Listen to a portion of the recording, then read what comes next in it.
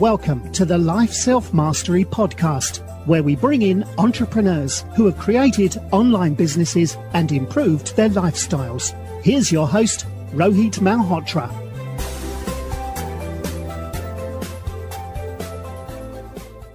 Hi everyone, I'm Rohit from Life Self-Mastery, and today I'm excited to have Diane Mulcahy, who's the author of the best-selling The Gig Economy. Diane is also a frequent podcast guest, a radio commentator, and sought-after speaker. She's also an adjunct professor who created and teaches an award-winning MBA course on the popular topic at Babson College. Diane is currently a senior fellow at the Ewing Marion Kaufman Foundation and adjunct lecturer at Babson College. Welcome to the show, Diane. Thank you. Thanks so much for having me. Awesome. So how did you get your start into freelancing, and what made you get interested into gig economy?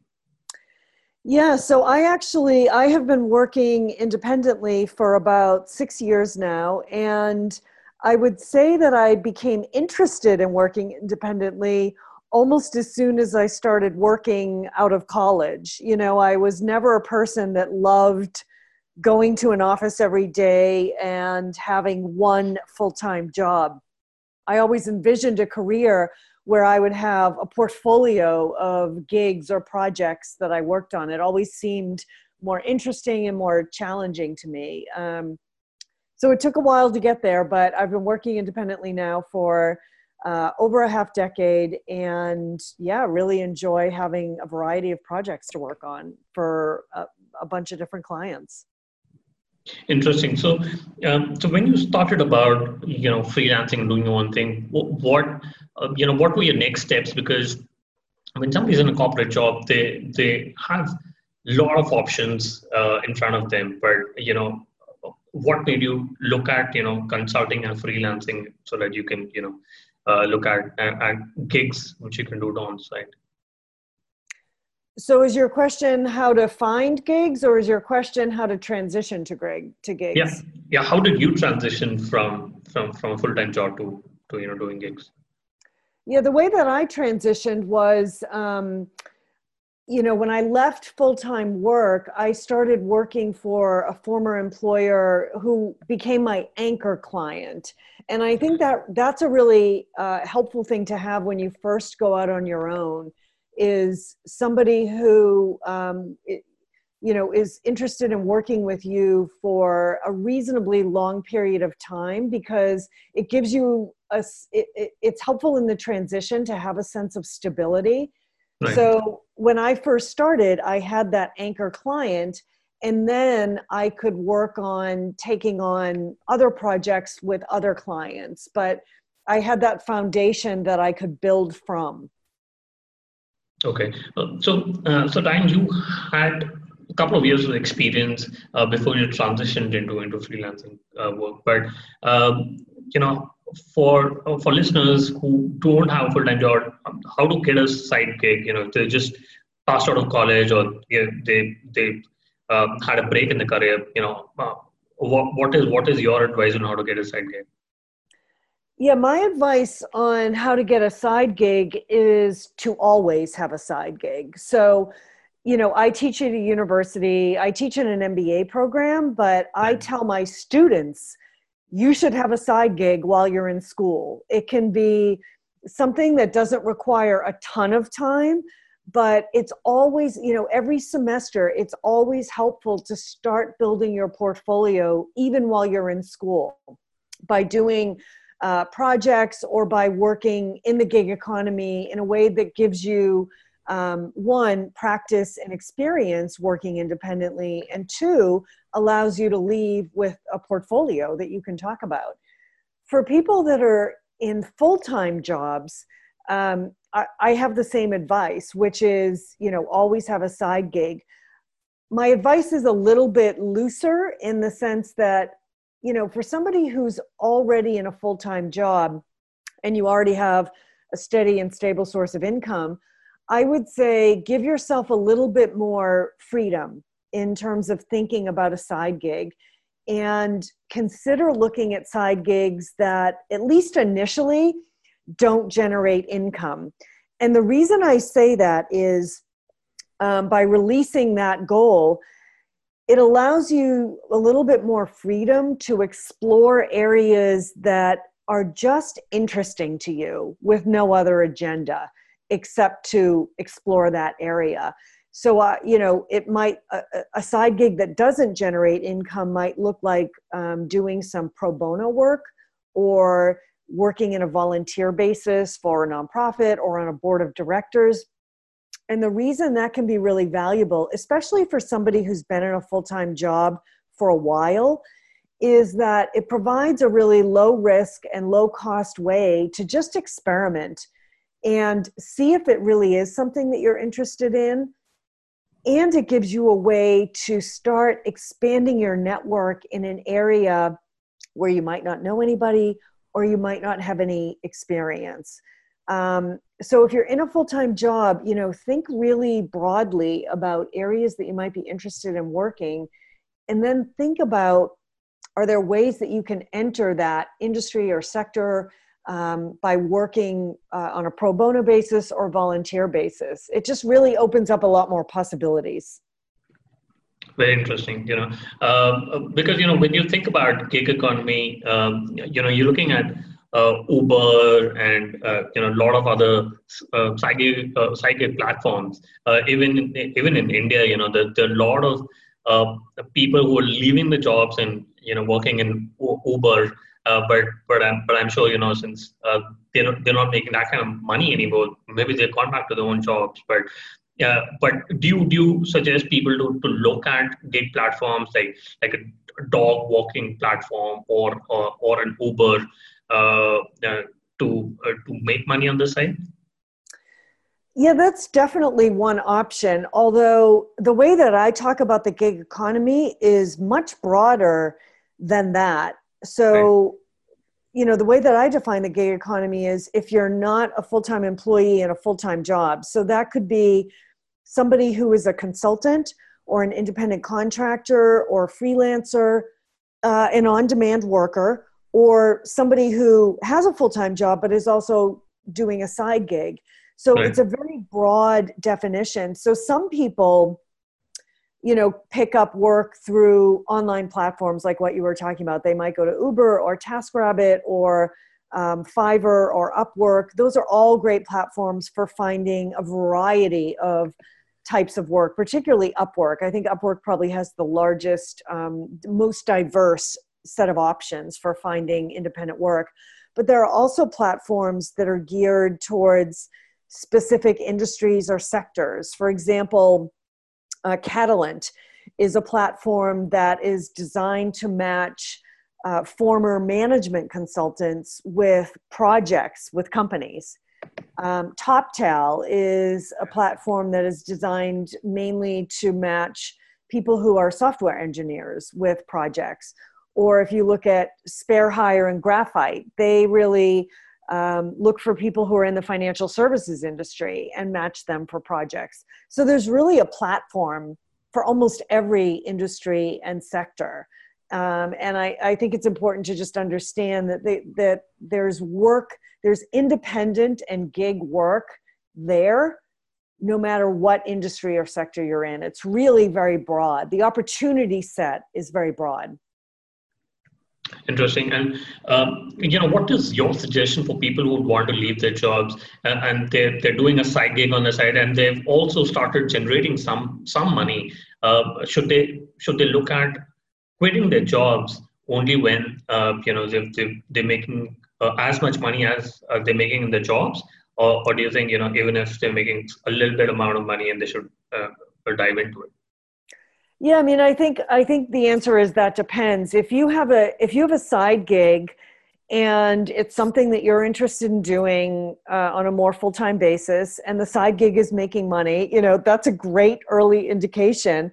Yeah. I think the question is, how quickly have you been able to ramp your side gig? That's information that's important. How many customers do you think are out there? What are people willing to pay for your service or product? Is it something that's in demand? How quickly do you think you'll be able to ramp your business? That those factors are important when you think about leaving a full-time job. And I also think, the advice I usually give to somebody who's already in a corporate job is to create an exit strategy. So to have a plan for leaving the job that is a little bit more comprehensive than just entirely dependent on how your side gig is doing. And what I mean by that, the exercise that I give to my clients that I coach and to my students is to imagine that you knew that you were going to get laid off in 6 months. You knew that for sure. Your boss came in and told you that. What are the things that you would want to do to prepare? And make a list of those things, the professional, the personal, the financial, and then start executing that. And what that does is it gives you a really concrete way to think about the steps that you need to take to prepare to leave your full-time job. And that can be, if you are thinking of leaving and going to do your side gig on a full-time basis, it's really helpful to feel like you have a plan in place. It gives you a lot of, sense of control, sense of power, and it also allows you to leave in a way that maximizes how prepared you are to depart from your corporate job, and also gives you a runway to plan for that departure. So I think having an exit strategy and then also having a side gig that you're interested in ramping up and making sure that you understand, okay, what are the steps I need to take to get my side gig to a place where it's actually a sustainable business and I can make a living from it. So that's all part of the departure planning. Got it. Yeah, that seems like a good plan. Having an exit strategy is important. But how does one create security? Because you would have bills, and if you're married and have kids, you have a lot more other responsibilities. So how can an independent worker secure a safety net of benefits and protections? Because what happens with businesses is you're never ever sure about the kind of business or money which can trickle in. So do you have a process like, somebody should have a year worth of savings or investments or something like that or what is your strategy? What is your process for telling independent workers? Great question. So, that's a great question. So first of all, as part of the exit strategy, of transitioning to independent work, definitely part of the preparation is having a cash cushion, increasing your savings rate or increasing your revenues, while you're working full time, any money that you make from your side gig, saving that as part of your plan to transition to the independent workforce, making sure that you have some kind of cash cushion as part of transitioning, because when you start a new business, it's never stable revenue right from the start. Also, as I said, having an anchor client that has committed to work with you for, let's say, 6 months or for a year can also add some stability to your business right from the start. So that's number one, is kind of the savings or getting an anchor client side. Secondly, though, it's looking at your existing lifestyle and saying, is this the lifestyle that I want to buy? I think so many of us end up kind of in a default lifestyle. We graduate, we buy a house or get an apartment, and we, get married, and we have kids, and we buy a car, and we go on vacation, and it just becomes like this sort of default lifestyle. And I know from interviews that I've done for my book and my students that when you ask people to actually reflect on what are their real values and priorities, what really matters to them, and does their lifestyle reflect that, that oftentimes it leads to changes in their lifestyle that are financially impactful. So for example, I've had clients and students who say, actually, I don't really care about having a big house. I would much rather live in a smaller space, but live in a city.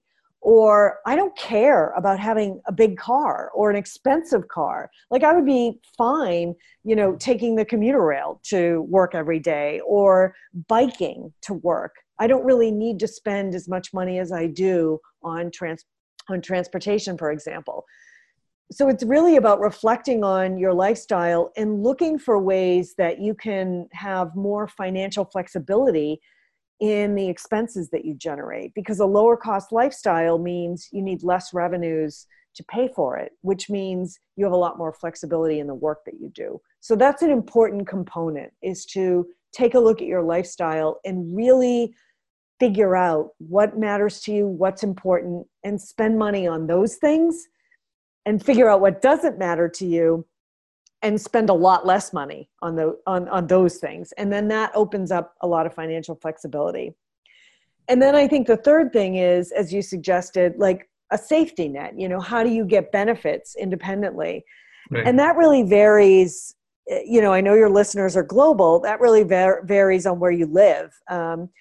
In the US, what that means is getting a set of benefits on your own. Like the individual really has a lot of responsibility for going out and finding health insurance and finding life insurance and buying those things and saving for retirement. In Europe, it's a little bit easier because benefits aren't so strictly tied to an employer. They're more broad-based, and you have access to those benefits even if you're not working for a traditional employer.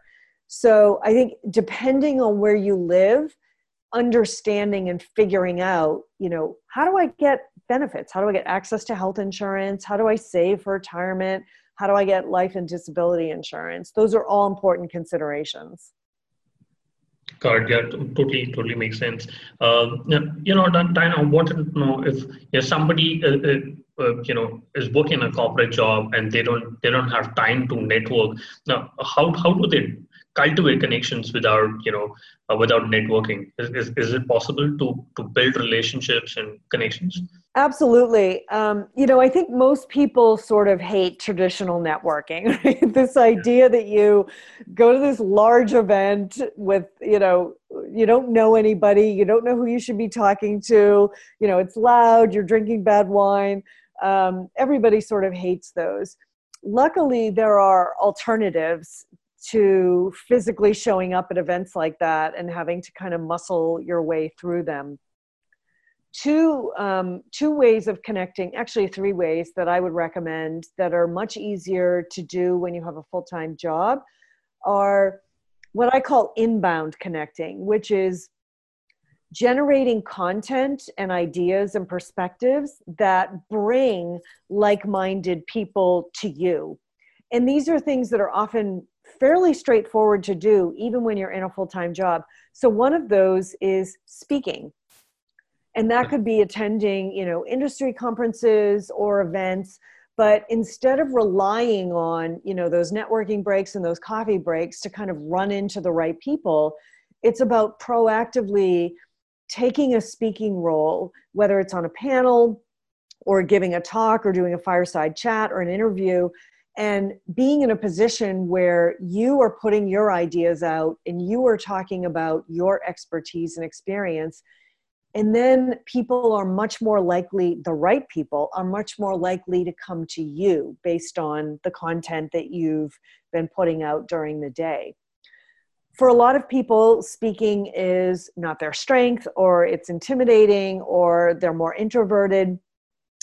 And that's totally okay. There are ways to put your content out in the world without having to get up on a stage. And for people who prefer it, I would suggest thinking about writing. And that can be anything from writing articles for your industry publications or even for your company newsletter.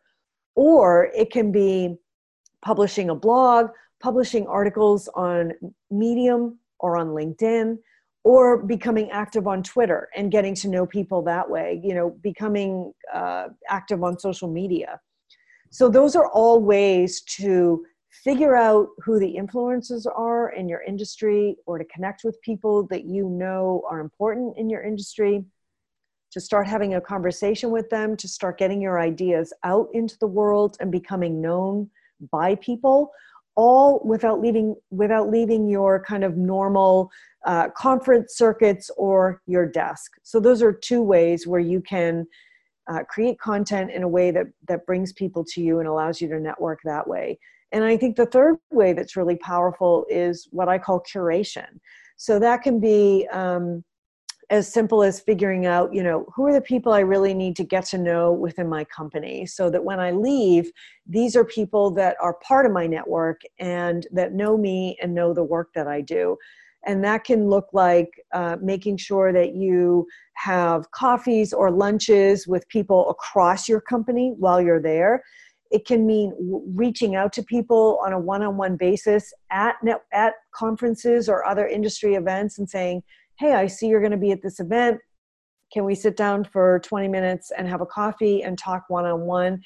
And for many people, that's that targeted curation of people that you have specifically identified as interesting to you or as important in your industry, and making sure that you get to know them, that they know who you are and the work that you do.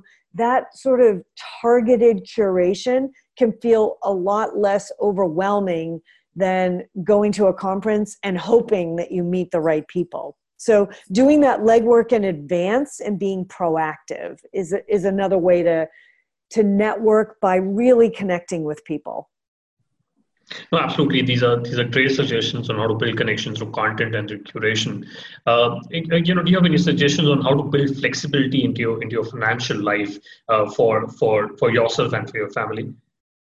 Yeah, I mean, besides, reflecting on your priorities and values and making sure that you have created a lifestyle that reflects those versus just kind of defaulting into trying to keep up with everybody around you, I think another way to introduce financial flexibility is to consider where you can access your lifestyle instead of owning it. And what I mean by that, I'll take transportation as an example. What I mean by that is, now it's so much easier things when you need them and for how long you need them. So it's much easier to access things when you need them and for how long you need them rather than own them. So the example I like to give is, I haven't owned a car in a decade. And what that means is I never had to come up with a down payment to buy a car. And I don't have the monthly fixed costs of having a car. I don't have a car payment. I don't have insurance or maintenance or the cost of garaging a car. Instead, I just access my transportation when I need it and for how long. So I, rent Zip cars. I take Uber and Lyft. I use the subway.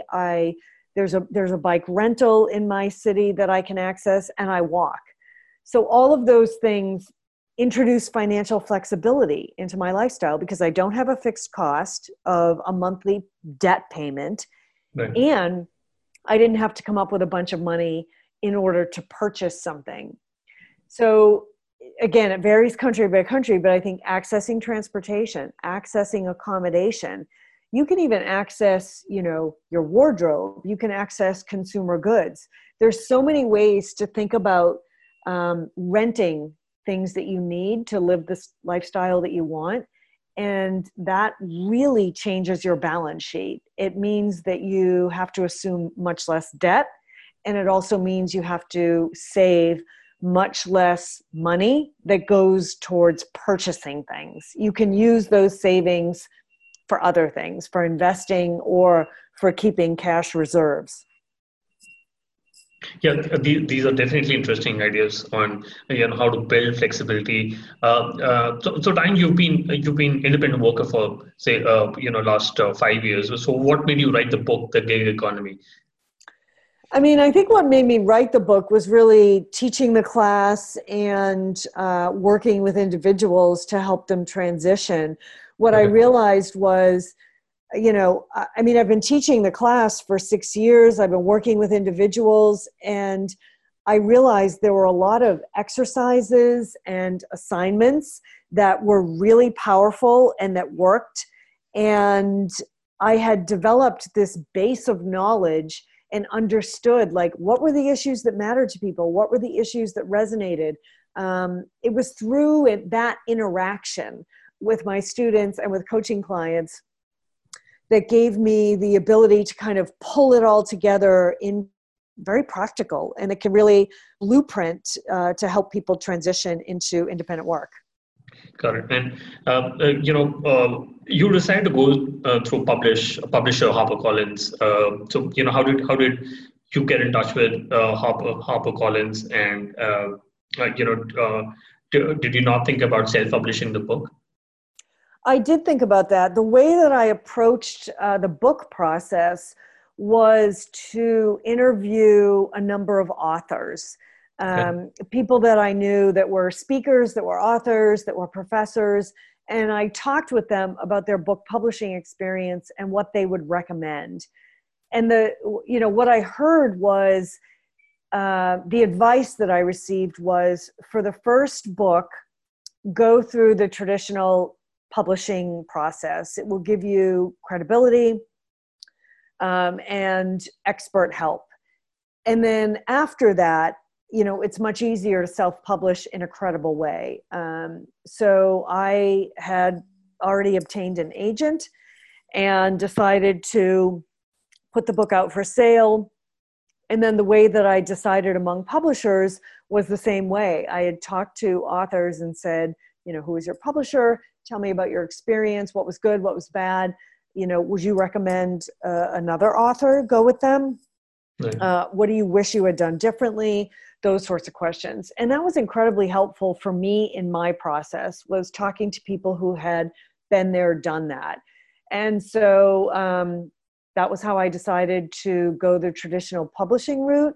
And that was how I decided to pick my publisher. Got it. So let's quickly do the top 3 questions. What's your favorite business book? Would call this a traditional business book, but books that I've read recently is a book called Essentialism. And I think it really goes to some of the things that we were talking about around financial flexibility. It's really all about figuring out, like, what are the essential things that matter to you in your life? And then how do you build a life and allocate your time? What do you say yes to? What do you say no to? Around things that really matter to you. And I just found that, we all have many competing uses of our time. The world is a very dynamic place. There's lots of places we can turn our attention and energy. And I just found that book to be really grounding and to really provide a framework for figuring out, how do you build a life around what matters to you? Got it. And if you could go back in time when you started, your freelancing work, what is the one thing you would have focused on? I would have focused on outsourcing more things earlier. So I think ideally, I would have already had kind of a team of independent workers in place when I made the leap. Somebody who was already doing the things that I don't like to do and are less good at doing, like my social media and making sure my back office is running smoothly and making sure I had a marketing strategy in place. I would have done the legwork to find those people and get them in place earlier than I did. Okay, and what's your favorite online tool, for example, Gmail or Slack? My favorite online tool is Calendly, which allows me to simply send a link when somebody wants a meeting or phone call with me. I just say, here's my calendar, and I've blocked off times that I'm willing to take meetings and phone calls, and they can just go online and schedule it. It has saved me a lot of back and forth for scheduling. Yeah, that's also one of my favorite tools. What is the best way people can reach out to you and buy a book, The Gig Economy? Yeah, I mean, the best way is to go to Amazon or Barnes and Noble.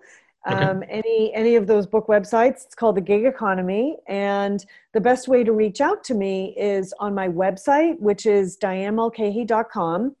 And if you want to just kind of keep in touch with what's going on in the gig economy and get some of my exercises and questions that help people think about how to transition, you can sign up for my monthly newsletter on my website. Got it. We'll put that in the show notes. Thank you very much for coming on to the show and sharing your thoughts. I really appreciate speaking to you. Thank you so much for having me. It's been a conversation. Thanks for listening to the Life Self-Mastery podcast, where we teach you how to start and grow your online business. For more information, visit Rohit's blog at www.lifeselfmastery.com.